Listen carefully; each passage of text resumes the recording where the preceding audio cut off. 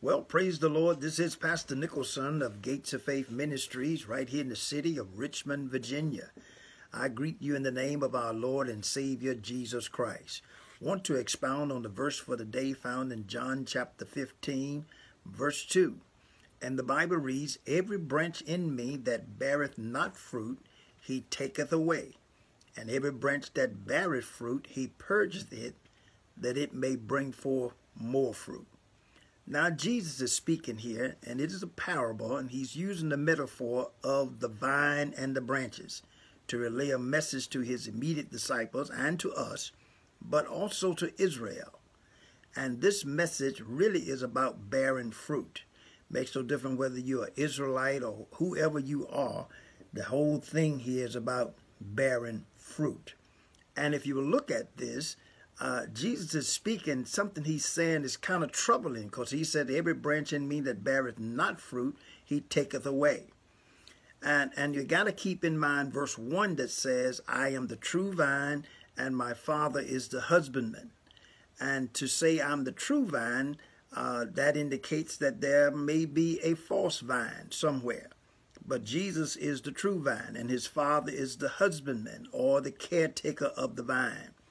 And Israel is very familiar with this kind of talk because it was used many times concerning them in the Old Testament.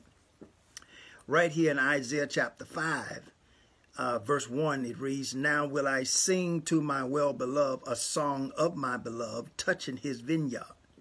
My well-beloved hath a vineyard and a very fruitful hill. And he fenced it, and gathered out the stones thereof, and planted it with the choicest vine, and built a tower in the midst of it, and also made a winepress therein, and he looked that it should bring forth grapes, and it brought forth wild grapes."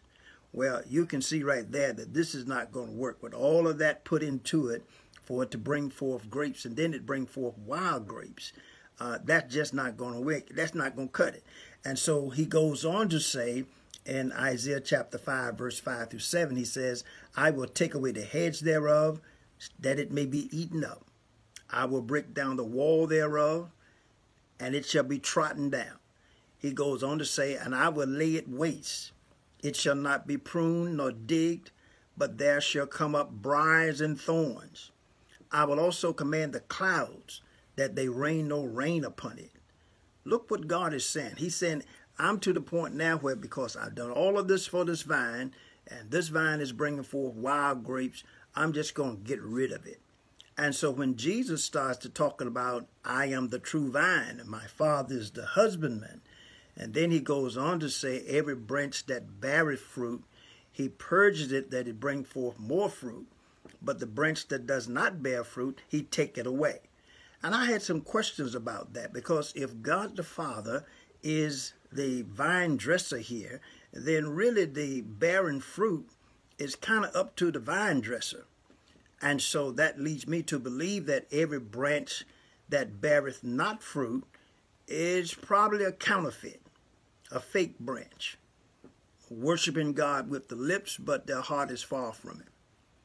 It's probably that group that will say to him in the last day, "We've done many wonderful works in your name," and he'll say, "Depart from me, I never knew you." I think that could fit there, because if the vine dresser is the Father, then he knows how to take care of his vine.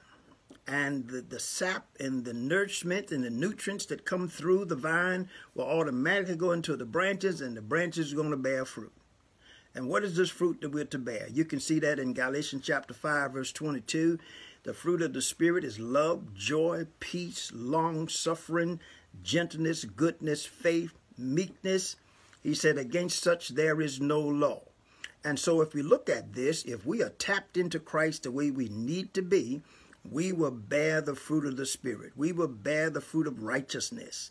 And so I want to encourage you today, let's not just be hanging around Christ. Let's not be pretending that we're in Christ. But let's get in Christ and stay in him. And if you notice what he said also in verse 4, "Abide in me, and I in you, as the branch cannot bear fruit of itself, except it abide in the vine. No more can ye, except ye abide in me." So this playing in and playing out is not working. We need to abide. Amen.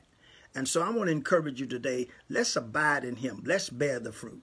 And until the next time, I love you with the love of God. Have a blessed day.